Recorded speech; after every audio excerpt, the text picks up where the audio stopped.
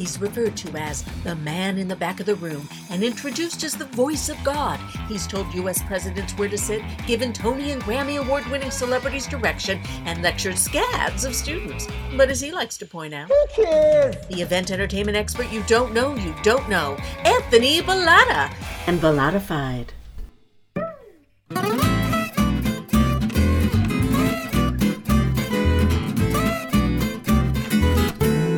Hi, friends. Here we are, another episode of Bellatified, the one and only podcast about event entertainment and engagement.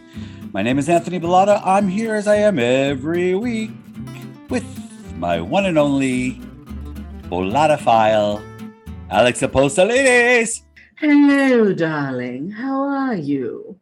I'm feeling just marvelous, thank you. Yes. You look delicious. You brought me down. You brought me to a good spot, to a level-headed spot. There's a lot of craziness already in the world, and our industry is bonkers. Yeah, it's bonkers. We knew it was going to be crazy, and yet here we are. And how are you feeling about resuming the pace that we were? Having. Is it okay to tell you I have mixed feelings about it? Oh God, yeah, I do too. Okay, I have real mixed feelings about it. Yeah, so, I do too. Trust me. I was really hoping that one of the things that would become a universal recognition, that'll help, with the pandemic would be the idea that we need more balance in life. And I'm hoping that just because everything's coming back at an incredibly rapid rate, that we're just finding our footing and that balance will happen, because it's necessary. It really is necessary.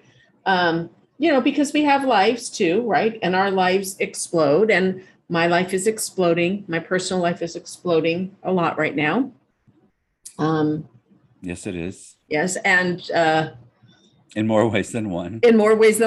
I checked my mail yesterday, and when I went out there, I'm just going to say this. I've been handling a personal thing very, very well. The fact that my daughter's going off to college and all that, right? So proud of myself. I've been cool as a cucumber, super excited, super happy. Went to the mail, checked it, and there was her cap and gown. And I lost it. Oh, I lost it. Oh, Mommy. Right all night. Oh, Mommy. Oh, your little girl. But you know what? I get it. Well, I think I get it because I'm not a parent. But I can say this to you. Wow, you have raised the most fabulous, grounded, intelligent, mindful, thoughtful young woman that I've come to know in a very long time. So I think that even though this is sad because she's kind of leaving the nest, you still have a lifetime of great. I mean, it's just another chapter, right? I mean, there's so much more, so many more moments. I mean, this is really, this is your opportunity to sort of sit back and say, okay, I plan Fly, little butterfly. Exactly. Fly, and watch. And she's going to give you so many proud moments.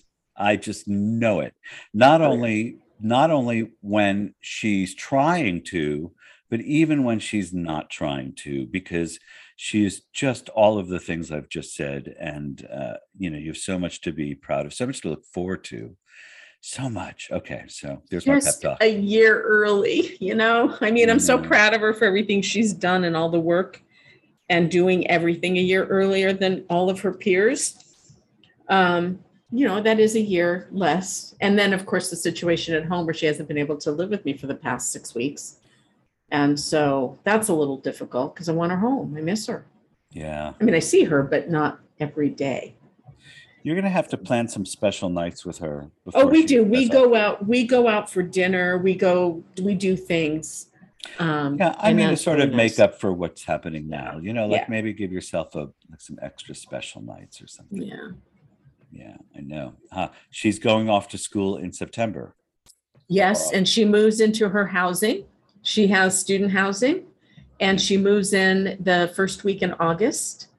Yes, first week of August. So she'll leave. She's leaving the nest at the end of July, first week of August. Mm-hmm. And do you think you'll see her while she's in college? Yeah. No, well, I mean, I'm going to be moving in November, but so I'll be a little bit further away from her. But, right now I'm right down the street from state to state. So, we'll see each other. Yeah. Yeah. So stop belly aching. Yeah. Yeah. It's just seeing the cap and gown made everything real that she's graduating high school. And that's a huge thing. And again, I was so impressed with myself. Like, God, I'm just flying through this. I'm just so proud and happy. Yeah. And then that hit. And then Janet came to the house last night. She was coming over for dinner. And I opened the door and down they went. Oh, said, what's wrong? And I was sobbing. It's kind of funny. The tangible evidence. Yeah, that's just it. It's like that. Just hit you in the face. Made that real. So we are crazy busy, and that's part of the reason why everything is so crazy for you. You have a gal, a young lady leaving the nest and going to school, and wackadoodle living above you. Mm-hmm. And you're also studying some other techniques, right? Mm-hmm. So it's just feeling like, wow, the world is already suddenly turned on. This is going to be a crazy summer, even crazier than last summer. And, it's funny how the hunger for engagement and experience after 2 years of being denied is being satiated at the costs that you have to pay today to have that, mm-hmm. which is, of course, much higher than it was before the pandemic. But it doesn't matter, is my point. People are going out in droves, and they're experiencing, and they're traveling, and they're booking hotel rooms, and they're meeting again. And I was just talking to somebody who is already an instructor at SDSU, San Diego State, in the undergrad program. He teaches a business analytics course, but he's a florist and has been in the event industry for a long time. And he's talking about going in, taking the class. But nonetheless, he just did a big event in Palm Springs for 4 or 5 nights. And there was a big concert, a celebrity concert. It was for a corporate, one of the first corporations that I've heard about doing anything, but there you have it. It's starting to happen, is my point. People are coming back, and the need for experience is greater than ever. And so at least right now, we're going to see expenditures for experience related expenses. We're going to see money spent on bands and entertainment and things that make an event come alive. Hopefully that'll continue into next year when the budget shock hits and people realize, everything is more expensive. Hopefully that will, remain the case. But for now, that seems to be what's up. Well, even socially, I've helped plan my reunions, high school reunions, every year we've had one. And so I've been out, looking at venues and being in meetings for that with the people that we work with. And it was a toss-up. Do we have the reunion this year with a possible mask mandate? Because who really wants to pay $100 and some odd if you have to wear a mask, right? And eat like that? Or do we wait a year knowing probably that next year prices are going to be even higher? This is this year? Yeah, I think we decided on in September. Do you think you'll wear a mask in September?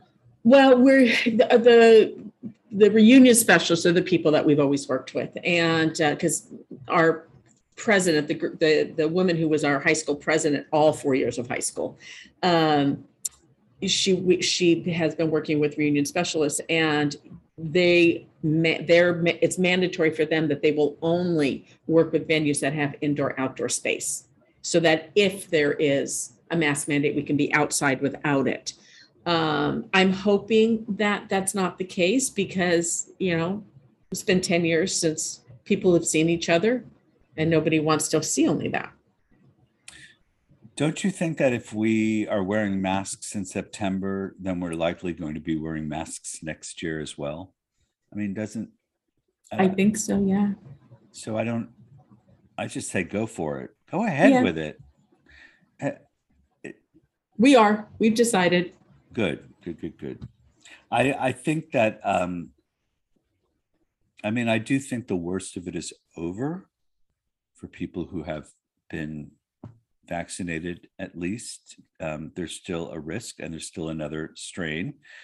But as has been talked about and told to us for over a year now, it's going to become endemic like a flu. And that's what we're seeing. And so a mask, I think, is a good idea if you are immunocompromised. Not that I'm an expert, but this is how I look at it. Or if you're not feeling well, you feel ill and you have to be in public, put a darn mask on, and let's get used to that. Yeah. So let's not completely assume we're going to be a maskless society. Let's embrace the mask. Embrace it. And use it when appropriate. I'm just going to do a big Z on mine, The mask of Zorro, not Zorb. Not or Zorb. the mask of, I'm sorry, the mask of, oh God, Zobra. The movie, the Greek, with Quinn, Anthony Quinn.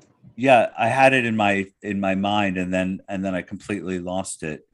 The mask of Zorbo. Yeah. Yeah, is that it? Zorba. That's it. Yeah. The mask of Zorba. Ileana and I were just talking about that too. Zorba the Greek.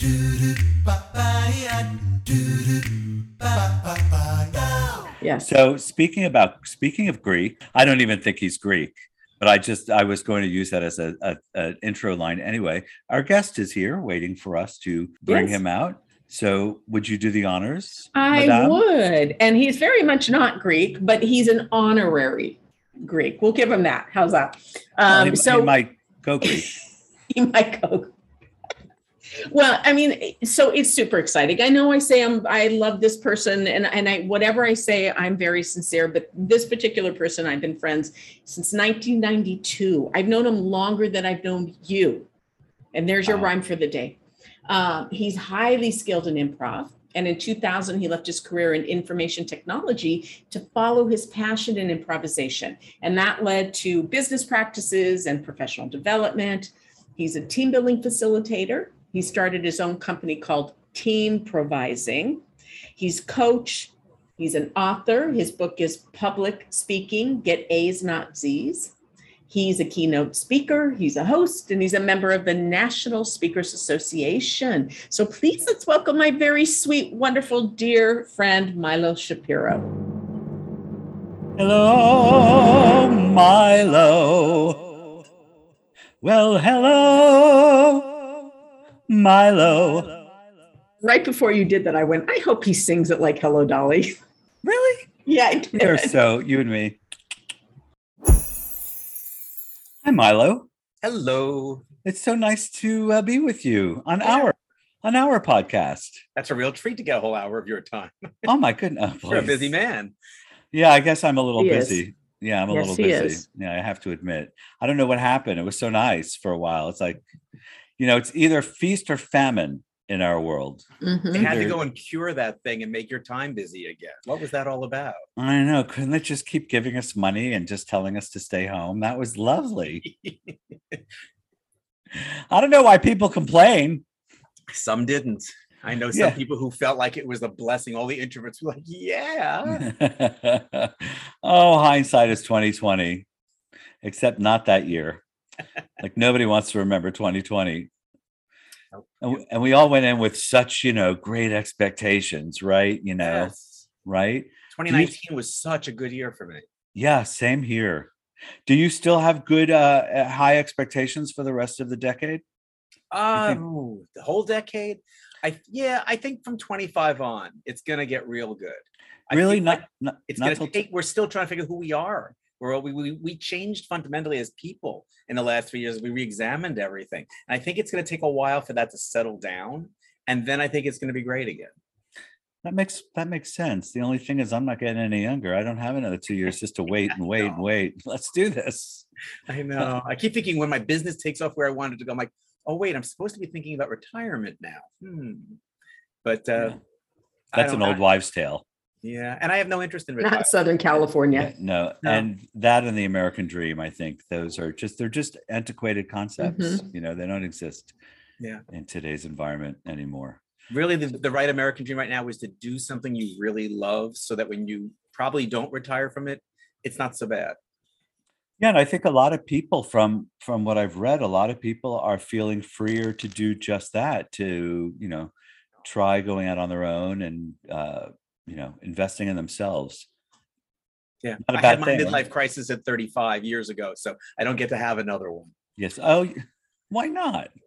Part two. Well, I hope I don't have. Midlife crisis part two. I hope I don't have to, because I chose better at 35 than I did at 20. Well, also because everything after midlife crisis is just a crisis. I think you're right.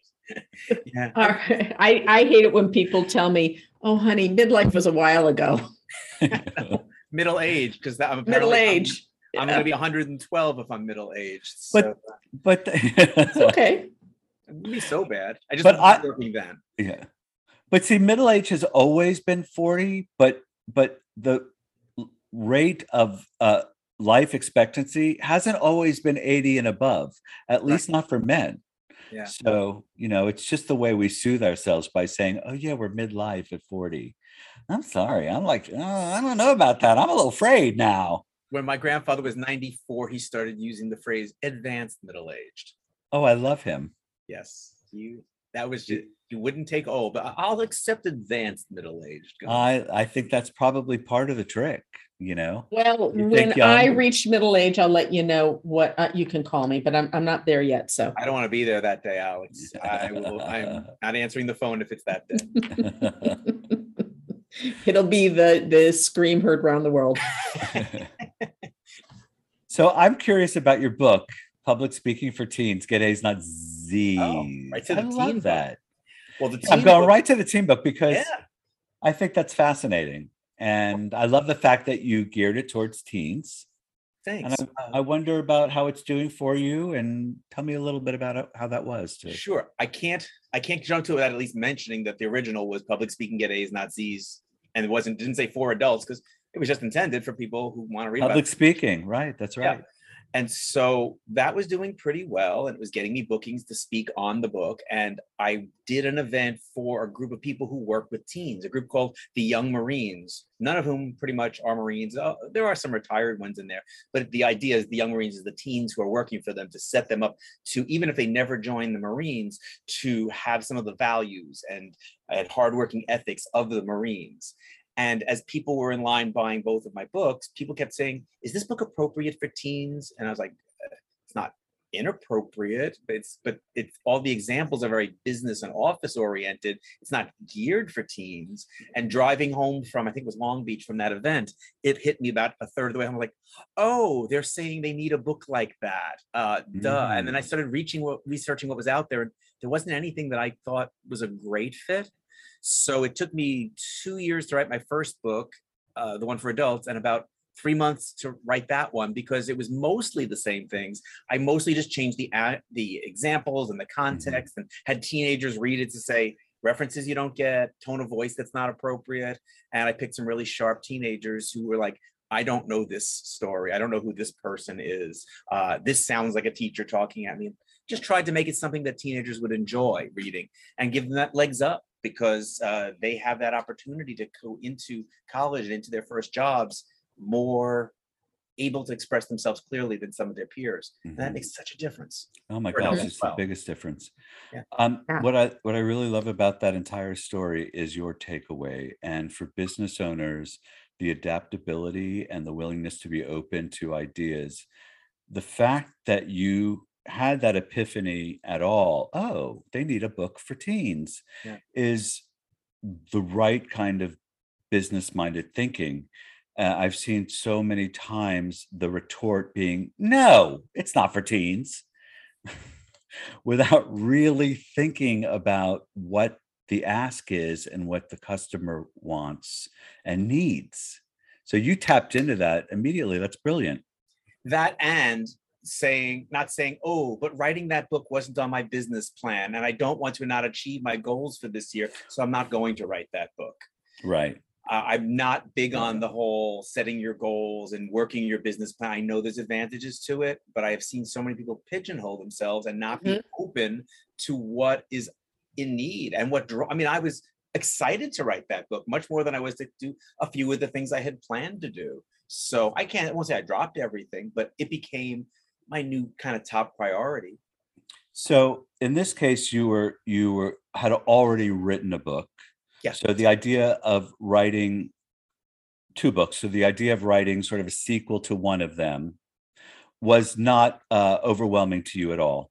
No, it was actually kind of exciting to go, how else can I do this? And that last step of publishing, which was the hardest part to learn, that I knew what to do with. Right. So now you really had the tools to do this, and feeling like you can go.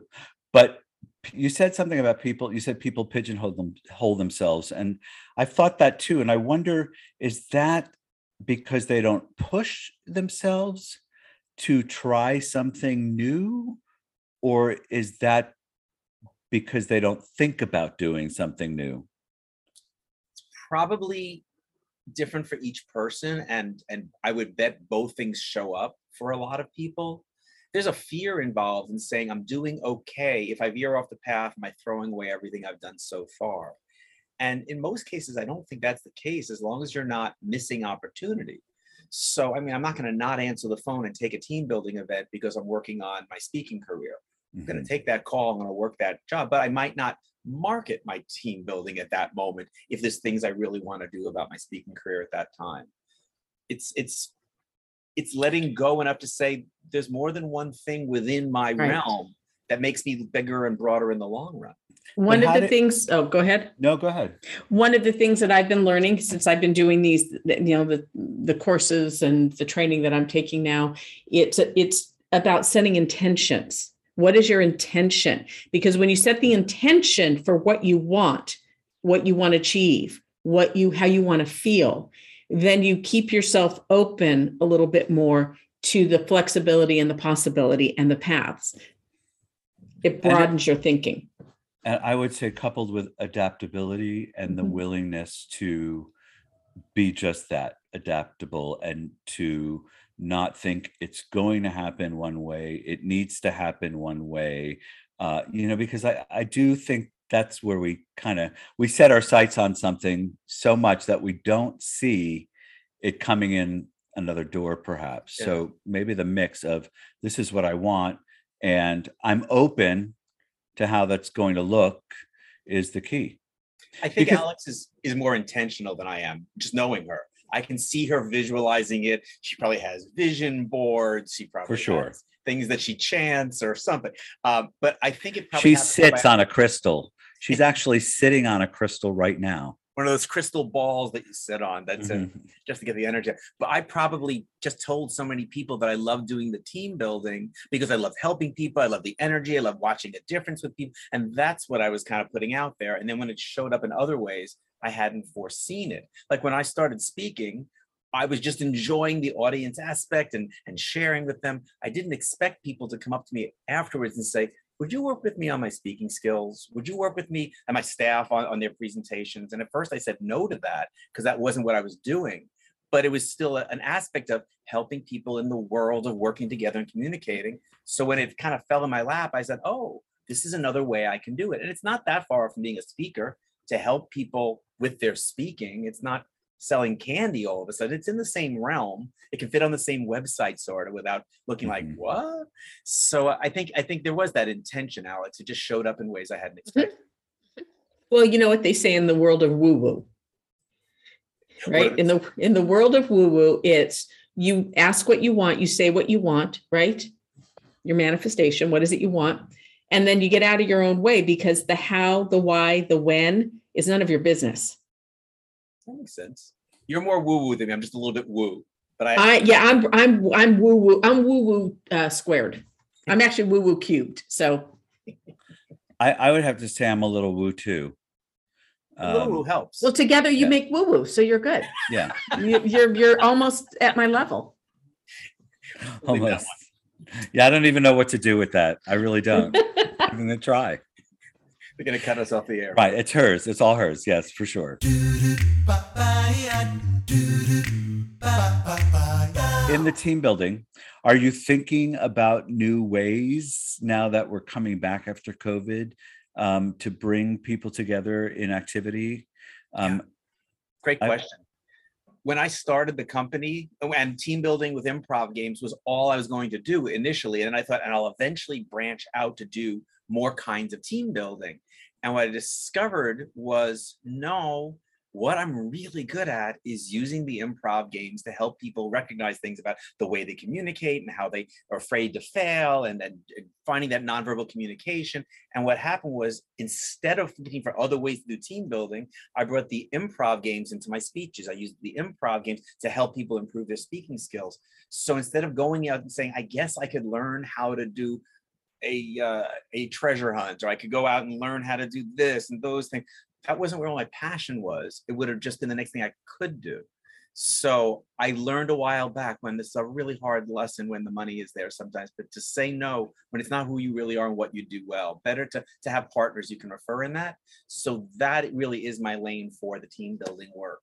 But it varies a little bit. Somebody said, well, but as part of that, could you do Simon Says? I'm like, that feels improv-y. That's working with a crowd. That's learning how to listen more. That felt like it was in line with who I am and what I do. So I added the Simon Says factor, but I didn't start doing go-karts. It's just not, I'm not going to be Mr. Team Building just for the sake of it. I feel like I want to say yes and right now, just saying. That's my life. And I would say, as somebody who, has an agency and works with different types of corporations, that that what you do will appeal to very specific types of people, like go-karting would appeal to a specific type of person, which may not be the same audience that you have right now. Right. I think of your audience as being more cerebral, and I think of somebody doing that as being more action oriented, and maybe I'm, it's my life to do this, so maybe I'm, You're kind of right. I mean, I'm profiling my event Right. audiences here, but in a sense, there are some groups that are going to want, just by nature, what they ask me what they want to do, want to do something more physical, more outdoorsy. And so I sometimes point out to them, is everybody in your group really up for it? Or are you going to have the people who that's their thing, and there are the other people who don't want to be there?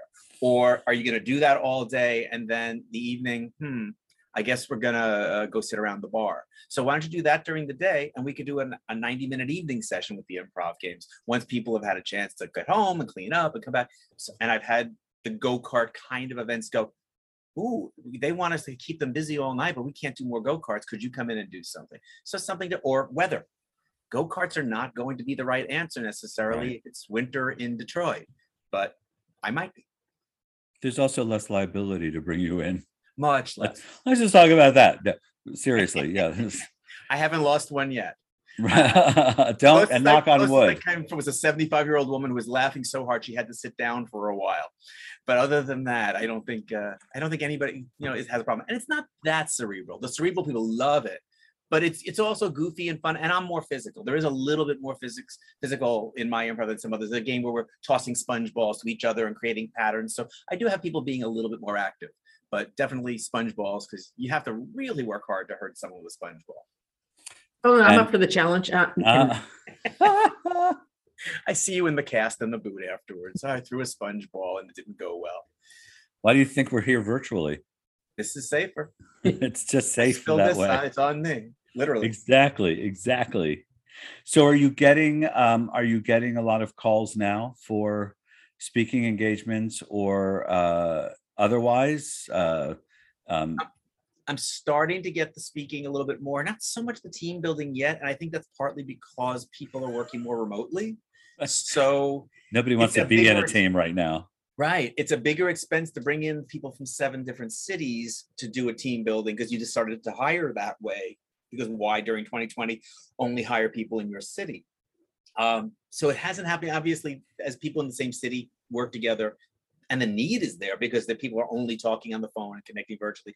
But it's harder to bring them together. But speaking is picking up, and coaching has picked up tremendously. Thank goodness. So what about doing something virtually? Doing a team building virtually? Is there? Did my first one in, I think, October, November. And because it was a small enough group, it went well.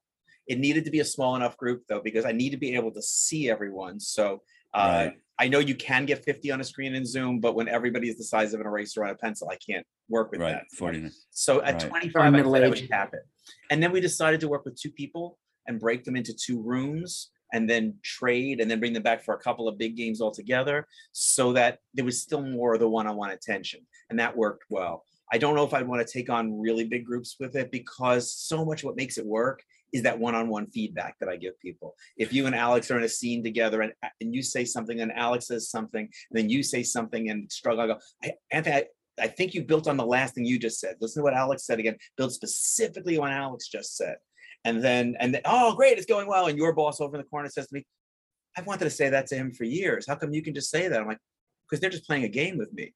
But you're critiquing Anthony's work. I'm not that you have a boss, you're the boss. But if there was Right. a boss, we can, and people really do have those ahas playing the games, but the feedback really helps. And if I'm working with 80 people, I say, okay, here's the game, go. They don't get that. So what's a small group? I like to work with 10 to 30. For I think- online, not more than 24, because I have to be the 25th box. See, no, I think there's a market there. I think as you know, Wonderful. Please. well, I'm just not in that Yeah. because the virtual is not something I'm into at all. I mean, we have been, but we're not really. We're servicing it now, but we're not really focused on it. But in the Good. but in the team building world, there's a greater need for it because teams are not together. They're, you know, And they they're- loved it. People who all lived in different places that they brought together, who showed up on that Zoom, had a great time. I got a really nice letter from them. But the virtual has its limitations for sure.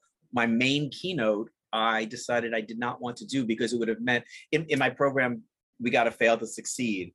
I talk for about 20, 25 minutes, share stories of the world and business, and then I break them all into pairs in the audience, and everybody plays these games. I run around, I eavesdrop, I share a couple of things I overlap, but there's that energy in the room of everyone playing.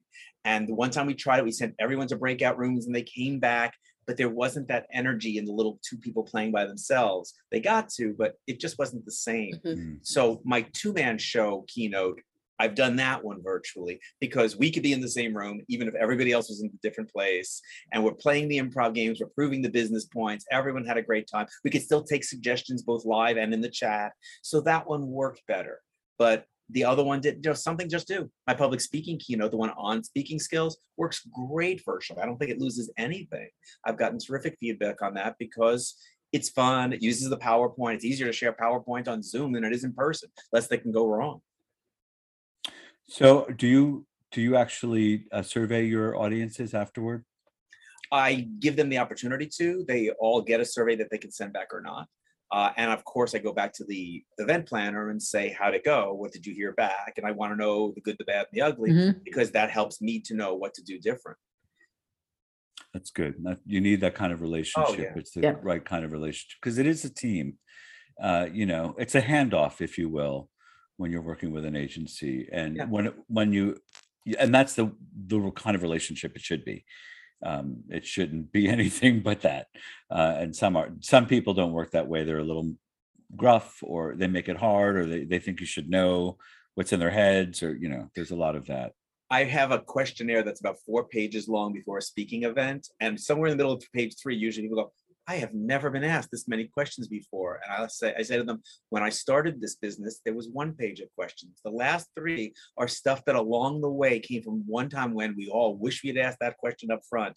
And by the time we're done, I've had people go, can I have this list? I think I want to use it with future speakers, because there was something that I would not have thought to mention, but you're right.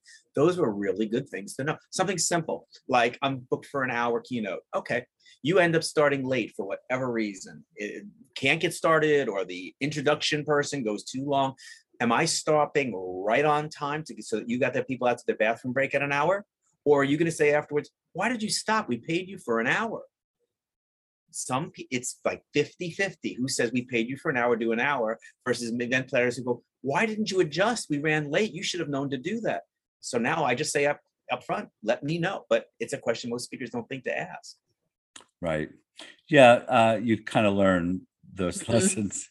Yeah. Yeah. We've learned that one too, and I remember times when I was younger in my career, having worked tirelessly on a project, and having somebody go long so the audience doesn't respond, or they walk out even before you start because they're tired or they have to pee. So, you've lost them. And yeah. And if you have PowerPoint, it's really hard to make up the difference.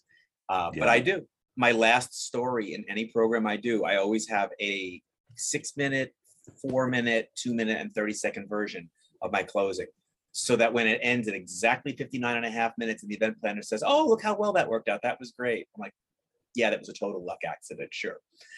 No, it's because I've got to make sure I'm making them look good. But there are tricks to the trade for making that happen. That's just one of the ones I happen to use. I have to do the 30-second version because I'm ruining a good story, but I got to get out while showing that slide.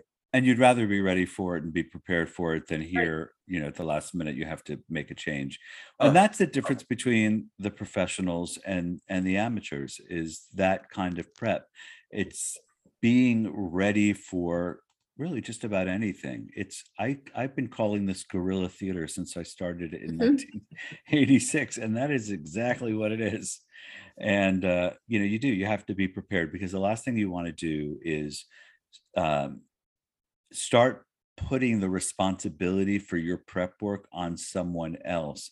And it's not an intention, but it happens when you do things like say, well, I normally bring this and this, but they didn't really say anything about needing this, so I'll just bring this instead. I won't worry about bringing. But when your intuition is telling you, bring both, that's what you normally do, be prepared.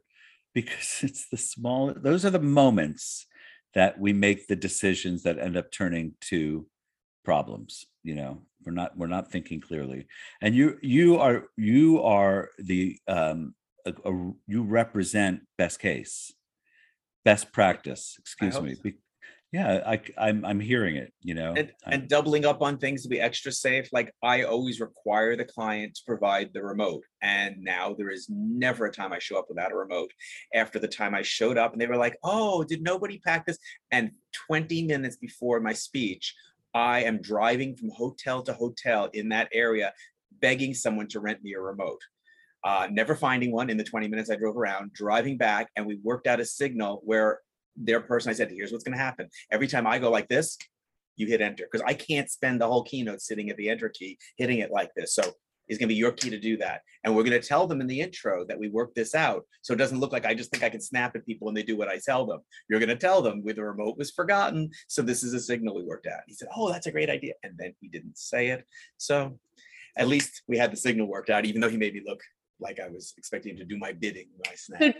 Milo, do you think that all of your years doing improv lends to your on-site flexibility or your event flexibility?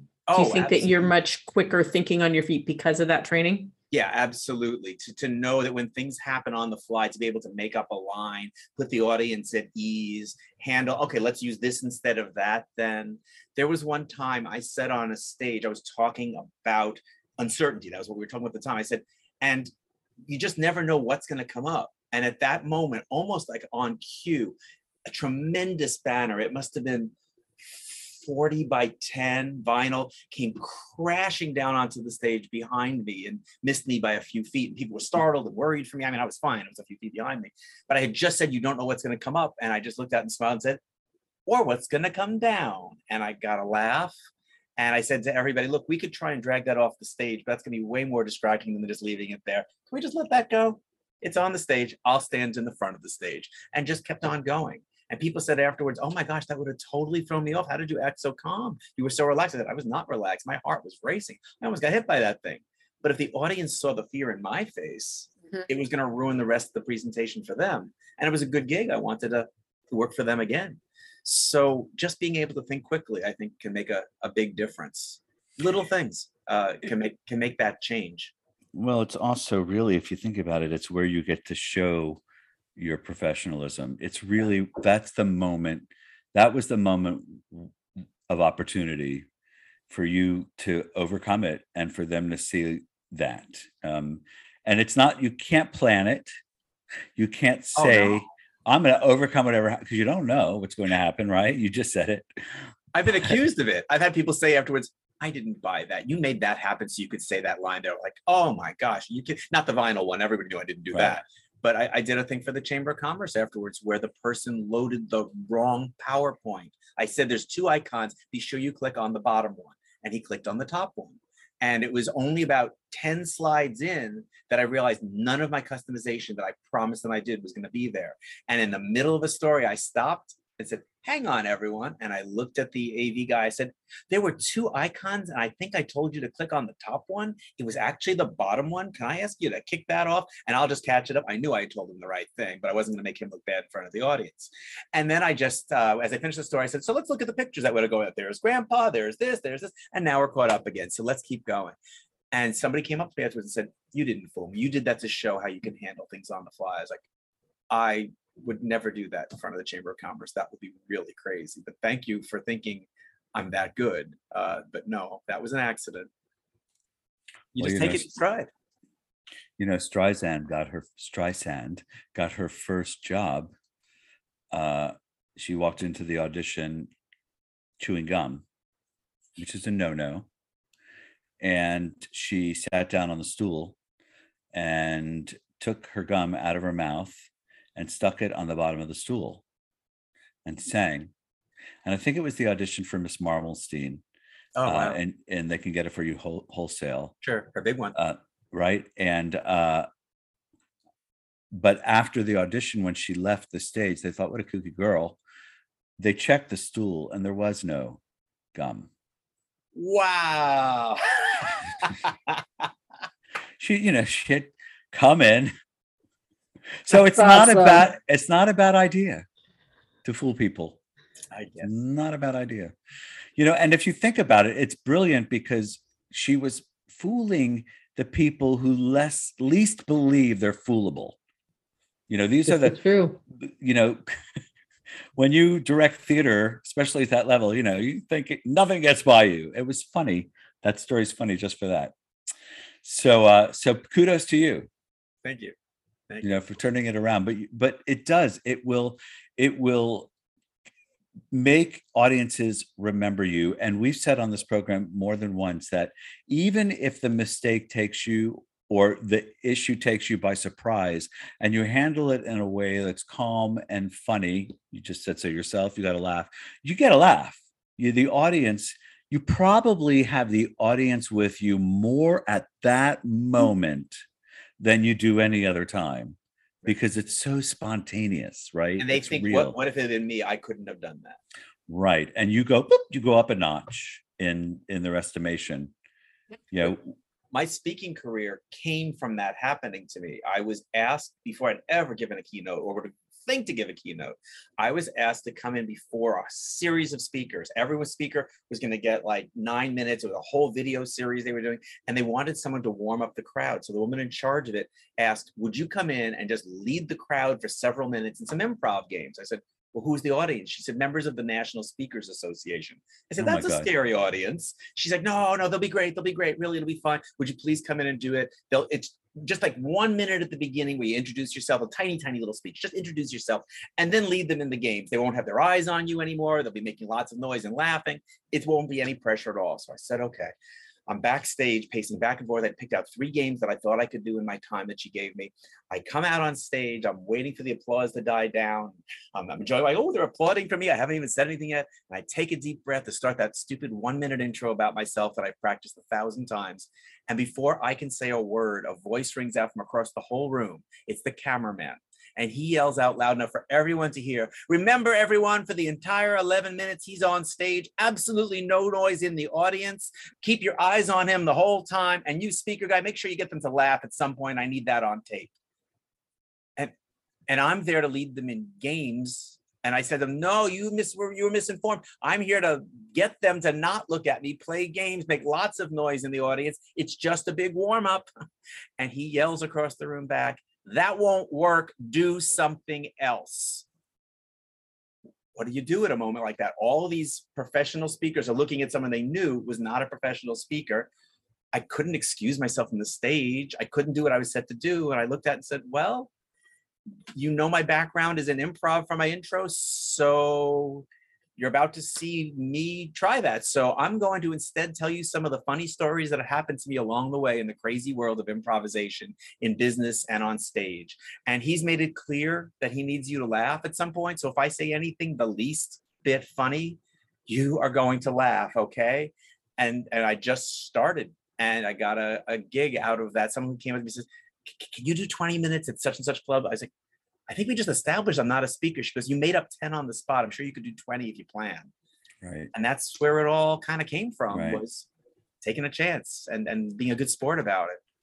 Well, you were put in that situation, but but you made the best out of it, right? You made the Yes. best of it, right? And what I shared at that other club of hers was what happened that day. I used that as the basis for the speech. We got to fail to succeed. Because if I hadn't taken a chance on failing, nothing successful could have come out of it. Yes, you have to fail to succeed. You're absolutely right. And we have overrated success in this country. Yeah. Yes. And we're not teaching our children for sure how to accept defeat and how to deal with it and how it should make us stronger and move on. To If I build could, on quick anecdote, I am doing a project for UCI, and every year I have to interview 21, 22 alumni. They're going to honor the Alumni Association honors. And every year I'm just so taken by the talent and the humility of these people. This year, the tenacity is the theme that I see more than anything. And that just comes from being told no and being told you can't. And, you know, that's where that comes from. And I'm seeing it in the interviews, I'm hearing it. And it just reminds me that, yeah, you know what? You don't get anywhere when you're successful at everything because nothing's a challenge and you don't try harder and you don't, work harder. The real stories of success are exactly what you just talked about. Those people who push themselves beyond the no. Well, you learn what you're capable of and you learn what you don't know. And that's huge. If you really learn what you don't know, you know where you can go. Yes, but in college, I was always striving to find out what classes were an easy A. I would take classes I had no interest in just to get an A because I was all about that GPA that I graduated with. And I graduated with a great GPA, but I wish I had taken accounting. I wish I had taken economics. I wish I'd gotten some C's to learn what I could have learned by doing mediocre work. Maybe not, I was competing with the business majors. If I'd taken those classes and I got a C, I would have gotten a C. But I could have used that knowledge in my life. I was just too afraid of failing. Well, we put so much emphasis on grades too. Yeah. I mean, even at this level even at the graduate level, I see it and I feel it myself. People just so wrapped up in what the grade is. And I feel it when I don't get every question right. I feel less valuable. It's just, it triggers. It's at this point in my life, I still feel that. And so I can empathize with people on why that grade is so important, because you start to feel like it really does represent who you are. Yeah. No. It's so hard. I had a college professor get very mad at me one time because he said, why is that A so important to you? And I said, because I have to get straight A's. Why? Because I have to. He goes, you're not answering my question. I said, because I have to. I mean, I didn't really know why, except for that it was my goal to get that degree with a 4.0. And I We're all- did, but a variation on that, going back to something that Anthony was saying earlier about asking for feedback. I have watched so many speakers just kick themselves because out of the 40 surveys they got back, 3 people didn't like something. And that's all they're going to focus. I'm like, 37 people loved it. And those people brought up something that didn't work for them. Guess what? Chances are, if you change that thing, unless you can still actually see that it was a mistake, but if you change who you are to please those 3 people, you're probably going to lose the 37. Right. You have to pick and choose. Yeah, trying to be everything to everyone is the easiest path to mediocrity. So true. And you said something earlier too that made me think about the idea of partnership and the fact that, so many people are going into business, starting their own little cottage businesses. And so this idea of partnership, I think, is stronger than it's ever been before. I hope so. I hope so too. And the other side of that is bringing in partners rather than thinking you can handle it all yourself. Yes. Working Hard as a lesson. team, really hard lesson. Yeah. Really hard. I just want to give Milo kudos for something, because he demonstrated his willingness to fail a couple of weeks ago when we went to see a show together, and he made Richard Dreyfuss laugh. Did you make him that laugh? felt so good that I was like, oh, just in one line passing him, I made him laugh. I'm like, that felt good. So I love the line. Oh gosh. It was about him swiveling. Yeah, he was sitting at the end of the aisle, but he was sitting at a very strange angle. Like, you can't see my body. I'm ridiculous. But he You was can like imagine his legs were in the aisle. Yeah, really. I'm assuming. And it was a very Like- strange shaped theater, the way it was a pie shape. And so, but he stayed like that through the entire intermission. And then he would go back every once in a while to say something. And then he'd go back just hoping that people would pass. And then I said, as I passed, I said, you're lucky. You got the one swivel chair in the whole place. And he laughed. I mean, it wasn't a huge line, but this guy just passing by out of nowhere to say something to him, because I think everyone was intimidated by him. I was like, well, I have to walk past him. He's on my aisle. Right, So right, I right. made him laugh in the process. Not my And best what- line ever, but in the spot. What show were you seeing? What did we see, Alex? What was that one? In Broadway, Oh, yes, Forbidden Greatest Broadway. Hits. That's right. I wanted to sing to him from my favorite movie that he did, and I didn't have the courage to start singing Moon Over Parador, but next time. I review theater, so I've been to, I think, 2 shows since then. It took me a second to remember what show we'd seen that night. And what other show have you seen? I saw over at the Moxie, Mother of the Maid. Yes. Who would even have come up with the idea? What's the story of Joan of Arc's mother? And so good, just really pulled you in. The actress nailed it. So yeah, very interesting program. I'm not reviewing it very well right now, but I enjoyed a lot of aspects. Well, you'll write about it and people did. can read the review. Yeah, you did already. There you go. Yeah, I write for stageandcinema.com, and it's been a wonderful partnering with them because they didn't have a San Diego representative. The guy who was running the thing had read some of my unrelated to theater writings, and he's like, "You've got a style for writing. Have you ever wanted to review theater?" I was like, "Do I get to see the shows all for free?" He said, "You do." I said, "Let's try it." And I wrote a review, and he goes, "Okay, you're a good writer and don't know how to write a review. So you need to read a whole lot of reviews and figure out this was not a review." And well, no, that's 10 years ago or more, probably 15 years ago. So now I know how to write a review. It's its own art form. Things you should and shouldn't do in it. Like, can you give us a few examples? You can't use expressions of feeling. I can't say I thought, I felt, I wished. And silly as that sounds, it's really hard sometimes to not use the word I or speak in the first person. Also, my personal take, because it drives me crazy when I read reviews otherwise, is I don't want to know the whole plot.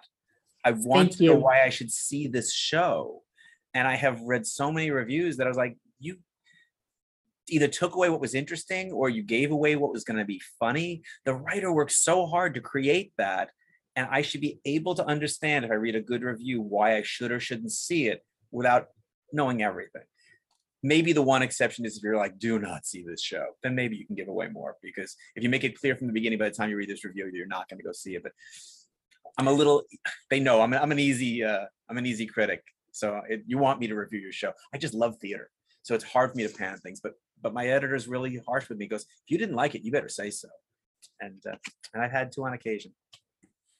Really? When have you had to say you didn't like something? Oh, I'm not going to be specific. No. Well, that's you've already written it. Well, I suppose that's true, but nothing. Well, that's all right. I don't want to carry out the trash again. It's all Well, right. I get it. I'll say it because I like so much of what else they do. I like so much of what San Diego Musical Theater does, but I could not recommend their Man of La Mancha. There was just so much wrong with it, and it's a shame because was that Music San? I might have the wrong group. That wasn't San Diego. That was Signet. It just didn't come together for me. And Signet does brilliant work, and it's I long saw enough. that show. Did you like it? Oh, I won't ask. You don't have to say if you don't want to. No, say. I mean, Because it's one of my favorite shows, so you just gotta do it right. You just gotta. Well, the time I saw it, the gentleman who playing the lead, I'm going to parse my words here, was not well, and he was losing his voice, and he got down on one knee and said, and said, I can't go on. I could speak it, and, appeal to the audience. And of course, everybody went, crazy, speak the song, speak. And he did. I appreciated the fact that he went on. Yes. I always appreciate the hard work that they put into that show. There were a lot of performances that I thought were stellar. That moment took me completely out of the play because I went, oh my God, was that planned? That was planned. That's what I felt. Huh. And it made me laugh. It was so dramatical. So honestly, I hate to say this. I know there were performances in there that I thought were so amazing, but that's the only moment that I remember from that particular show. Look at this. I saw Yul Brynner speak one of the songs. But they came out in advance and said he's having problems with his throat. He doesn't want to back out. So that one song, the Puzzlement song, that he's going to come out and speak it. We were all so relieved he wasn't going to bail. We were like, oh, speak it. We don't care. So it was a good choice on their part. I feel like I heard him speak something too live. Maybe that's just his that would be shtick. A weird coincidence. Maybe. Or maybe we were in the same place at the same time. Oh, wouldn't that have been weird if we were both on Broadway that night? That would have been, well, weird things have happened. One of the first Broadway shows I ever saw. My uncle had an extra ticket. His wife didn't want to go. And I was like, oh my gosh, Broadway. That was a big deal for me. I was probably 13, 14 to be, I think we had like fifth row and there's Yul Brynner. It was wonderful. Such a great show. So if you could go to New York tomorrow, what would you see? I'm embarrassed to say I don't keep up with Broadway because there's no point. I'm not going to New York. So it's just frustrating to know what's there. If you started listing off things, I'd probably go, oh, I've heard that's good. Yeah. But nothing comes to mind right now that I've heard of. I don't even watch the Tonys. Horrible as that sounds, like, what's the point? I don't know these shows. Yeah, I haven't really been keeping up because it's, some things are coming back, but did read that the understudy went on today for Fanny Brice, or went on yesterday for Fanny Brice. And okay, you just reminded. Okay, yeah, that is the show I would see. Yes, I forgot that had just happened. But that's a shame that she wasn't able to do it. No, so the understudy went on. Yeah, that the main actress, the one who's getting all the publicity. Right, which is great. But the understudy apparently is great too. I mean, there's brilliant people throughout all of New York who don't get roles. There's no reason the understudy shouldn't be amazing. Hey, look what happened to Sutton Foster. Right. Right. What is the main actress name? Beanie something? Beanie Feldstein? Yeah. I mean, I just loved her in the whole, the FX series was the one about Linda Tripp. She was good in that as Monica Lewinsky. Although the real role in that one, wow, the Linda Tripp role, if she doesn't get an Emmy for that or didn't, I don't know. Just brilliant. Just, you could not see Sarah Paulson in there as far as how she contorted herself and her voice. So good. She's some actress. She really is. Did so many different roles in the last few years. Yeah, she's a chameleon. She's a chameleon. Chameleon. What is that song? That's Karma Chameleon. Karma Chameleon. Karma Chameleon. That's right. Sing it for us, baby. Sing it. We have to wrap up. Okay. Unfortunately, because that's what our producer's telling us. But we're not finished with you yet. Okay. Because we had this little game that we we like to, reserve for people that we like and know. And so we're going to play with you because we know you like Look at the games time. too. Gotta go. Oh! I don't know what's coming. Yay, but okay. Ellie. So it's a very simple game, very easy. Breathe. It's easy. It's I'm not called worried. This or That. Okay. Alex will give you an example of this or that, and you just say which one you'd prefer. Easy. There are 10 of That. them. There you go. Exactly. And there's 10 of them. But in our game, you can say, oh, I wouldn't like either of those. Once. I'll take what's behind curtain number 3. Exactly. Just once, though. Okay. And you can say, I'll take what's behind curtain number 1 and 2. Oh, okay. Just once. Just once. Okay. Otherwise, you have to pick it. How many are there? So I'll know where I have to pace my specials. There are 10. Oh, 10. Okay. 10. Yeah. Very good thinking, because a lot of people don't pace their, That's their my specials, analytical as you skills. say. Right. All right. Blow your wad, Milo. All right, are we ready? Yep. Okay. Question number 1. Improv or team building? Improv. Yeah, I mean, it's so much fun to be on stage, and I love working with people with the team building stuff. But I come home and I pass out. It is draining to keep that much energy going with people. But yeah, I love performing, and it's so good to be back to doing it after COVID. People are exhausting. We haven't performed together in a long time. We need to rectify that. That'd be nice. Okay. West Coast or East Coast? West Coast with some East Coast transplants around me. I love the energy of the East Coast people, but I don't ever want to live back there again. Anywhere, there's no place on the whole coast that's as nice as San Diego. Nope. Where are you from? Long Island. Long Island. Okay. Or as I said it then, Long Island. Long Island. Yeah. Long Island. Yeah. I know it. Love well. it when his New York comes out. It's very funny. Okay. This is a personal favorite. Okay. Watch your mouth or telestrations. Wash your mouth. I think it's much funnier to watch you try to throw that thing in your mouth. By the way, I meant to tell you guys, I think it was like I was at the gym and it might have been like Jenna and Hoda, but they were playing that game. Oh, really? Yes. Really? Yes. I wasn't listening, but I could tell what they were doing. I've had it for years and I haven't been able to get enough people to play, but because we had enough people, we only needed 2 or 3 who were willing for it to be fun. And I've boiled them all since, so we're ready to play again. Hey, that was a blast. I had fun doing that. And actually, on a previous podcast, we talked about it, and I did ask if you cleaned those and boiled them. So thank you for confirming that. Oh, if I known one was ready, I'd have it ready to stick in my mouth just to show. But they're packed up. Damn it! That's okay. They can all go to YouTube and look at your video. All right, performing or coaching? Performing. I love coaching and I never want to give it up, but there's something just exciting about that moment of performing. And let me say it again. People are exhausting. I love my clients. But no, I do too. I'm kidding. But it's not of course, I'm just kidding. No, it is. It's totally different. But it's also really nice when I can when I have the opportunity to watch one of them like, oh, she's nailing it. She's looking at, oh, she hit it the way we said, because I sometimes get to it. So I can be a proud papa those times. Proud papa. Okay, Lady Chablis or Lady Bunny? I don't know who Lady Bunny is. Oh. I was going to say Lady Godiva at first because I knew you would know who that is, but so Lady Bunny is a comedian with a big blonde hairdo. I will have to check that out. Yes, but I have to pick Lady Chablis, not having known.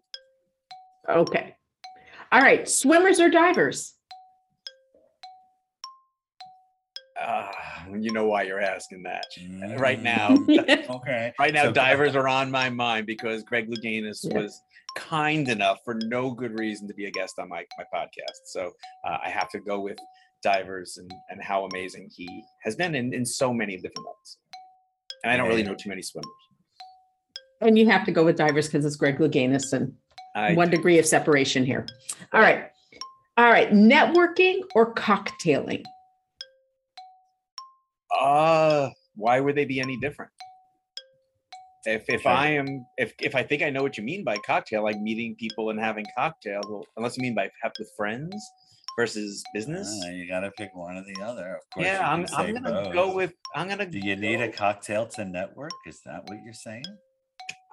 Yeah, maybe I need a definition of cocktailing then.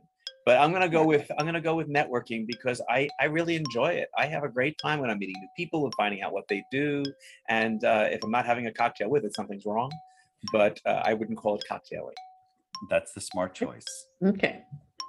All I've right, also then. had too much to drink in a networking setting and realized that lesson of pacing yourself. Yeah. That's the wrong People don't choice. remember. I gave a pitch one time and sat down, and then the next person went, and I said, "How was I?" And he goes, "Fine." Why? I said, "I don't remember what I said." He said, "What?" I said, I didn't know I was snockered until I stood up, and that's when it all went right to my head." So, lesson learned. Never seen you snockered. I have to make this happen. Oh, we got to do No. that. Yeah. Yeah. No. In that case, cocktailing. That's good. Uh-huh. All right. So then, with that in mind, martini or Merlot? A sweet martini. A I'm not big on. sweet I'm not big on the super dry stuff, but a sweet martini, yeah. Okay. All right. Streisand, not Streisand, Streisand or Midler? It's a hard one. It is. Oh, I'm taking both on that one. I haven't used up my both yet. Because Oh, there's yeah. no food. I want Streisand in the background and Midler to sit and watch. Okay. No, Okay. you absolutely understood completely. We'd probably go the same way, but we don't have these questions following. No. So, Thankfully, it doesn't come up in life where they're both standing there. I have to send one home. right. Go home. Oh, but wait, darling. So your last question, Neither would take it well. Ooh, Mr. Milo, yes. your very last question. Yes. Your Seder or Christmas at Alex's? Oh, wow. Okay, since I have to pick, you have lovely friends, but there's nothing like being able to pick who you're inviting. So I'm very blessed to be able to pick who I'm inviting to my place. Oh, rude. Oh, wait. I have Oh. to cancel out some of my closest friendships who aren't at your house. What can Now I say? you know. Now you know. Except No the more spanakopita spanakopita for you, my friend. Spanakopita at your place made it tough to choose, but I couldn't pick your place just for the food. It's for the company. True, but So you what are do you, so what are you saying there, Milo? And I got you in both places, so I'm okay. Okay, all right. So you just you dug yourself out of that. Good job. That is Okay, improv. the So he's improv, good basically- improvs. He's basically saying that you are more important than your spanakopita. Yes. Oh, there's a choice you should have had me make. I'm not sure which one I'd want you to answer because it was years of perfecting that. That spanakopita is, my mouth is watering now. Just thinking about it. Just thinking about it. You know what? It's the Spanakopita. I'm done with you. Okay, see, me too. But Me now you don't too. get it. Now you don't get it because nobody makes it like me. I haven't had lunch, so this wasn't a fair question. No, I haven't either. Isn't that something? Me either. Yeah, it's the whole lunch thing. It's like I can put off eating, right? Yeah. Until you drop on the floor. I keep So- bone broth in stores at my house, so I So can how have do that people- throughout the day. How do people get in touch with you, Mr. Milo, if they Sure. need some coaching? Yeah, I'll give a couple of websites. The main website is simply miloshapiro.com. But if you're specifically interested in improving your public speaking and being able to be more effective either in general or a very specific program, go straight to the coaching stuff, which is publicdynamics.com. Public dynamics. You can find it on miloshapiro.com, but it's a little more hunting. Do people ever call you Milo? Yes. So on the list of things that I clear with the 4 pages, it's how to pronounce Milo, which is Milo. Yeah. It's spelled out MY-LOW. So they get, because I've been introduced to audiences Milo, and it's like, oh, now that it's said, you're all going to remember Right. it that way. So Yep. what you should do is you should say, so my name is Milo Shapiro. I'm going to tell you now how to pronounce it. It's pronounced Milo. In California, I've also gotten Shapiro. Shapiro. I thought with interesting. Shapiro it would be easy, but Did you blow up? and they think I'm Italian because it ends in an O. And if you're Milo, you could be Greek. So you're Greek and Italian, just like You me. could be. Oh my God, my long lost cousin. If I'm in Latino circles, I won't always correct people. Because I'm like, you know what? It's their word truth. That's it. They use the word Milo. So if I went to Greece, I probably wouldn't bother to correct anybody. Right. Because the I is E for them. Yeah. So it is Milo. Yeah, I mean, they're not wrong. They just don't know. But I'd rather people Right. ask me if they don't know that. And it's so cute too when they say it that way, isn't it? My little Shapiro. My little Milo Shapiro. And I know if they say, oh, like the chocolate drink, I go, you're not from here, are you? Because internationally, Milo is a hugely popular chocolate powder like Ovaltine, but it's almost impossible unless you go to some Asian markets to find it here. But I've gotten Australians and Eastern Europeans. They're like, oh, like the chocolate drink. And I'm like, you're okay, where are you from? Tell me. And they're like, why do you think I'm not from here? Because you knew what Milo was. And we don't have that chocolate drink here. Nope. It's hard to, you can find it, but you have to really be looking for it. Well, there's Because you're Amazon. a little chocolate drink. Wait, I'm going to show you. A little Hang on one chocolate second. drink. I know this is rude, but hang on. No, it's all right. I think I've seen Milo in the grocery stores. Can of Milo. A can Nestle's of Milo. Milo. Nestle's makes Milo. Isn't that weird that they make it and you can't get it here? I know. Why is it Well, in a can? You can get it powdered, but I happened, somebody gave this to me as like a, hey, look what I found. Because everybody thinks they'll be the first one to tell me about it. Is it And I good? also was able to get little Milo chocolate bars that I threw out to the audience when they would answer questions. Beautiful. Yeah, that was I was like, people must have thought he had these made because nobody's heard of it here. But I think I paid $2 for the bag. So how is that in the chocolate milk in the can? I don't really like it because those Ovaltine people and Nestle's Quick people. Ovaltine is kind of more of a malty, not as sweet, and Milo is more like that. I wish I loved it because it's called Milo, but Yeah, no, it's hard to love it. Well, you don't have to open the can. no, You I just keep the can't. can just to have it. It's still got it. But if I've you're never looking, opened it. if you're looking for the best chocolate milk on earth, Oh, don't drink this. It's dated 2015. That's how long I've had it. oh, it's perfect. It's just right. Just water it down with some bourbon, you'll be fine. Cocktails or old Milo. All right, kids, we should let you go. This was a real fun pleasure. Oh, it was really great. Thank you for joining us. Thank you. Really nice to see you too. You too. You too. Bye, darling. It was so nice to have Milo Shapiro with us. I wanted to say Milo Shapiro. Milo Shapiro. Shapiro, that's right. No, he's a very talented gent and very intuitive and works very well with people. Highly recommend him. And if you're looking for him to do a team building or to MC your event, then let us know because he is available, as we like to say. And that's it, huh? We should probably bid our dues because we've kept people listening for quite a long time, and they're probably tired of listening. I mean, I don't know about that, but we should let them get on to their night. There's some people, believe it or not, that this is the dinner hour for. So, Yeah, no, absolutely. And some people are going to start cooking. I can't wait. You're lucky. Lucky. No, not tonight. I can't expect that anymore, because there's too much work. So we just do it. Plus have to pack. Nonetheless, this has been fabulous. And if you even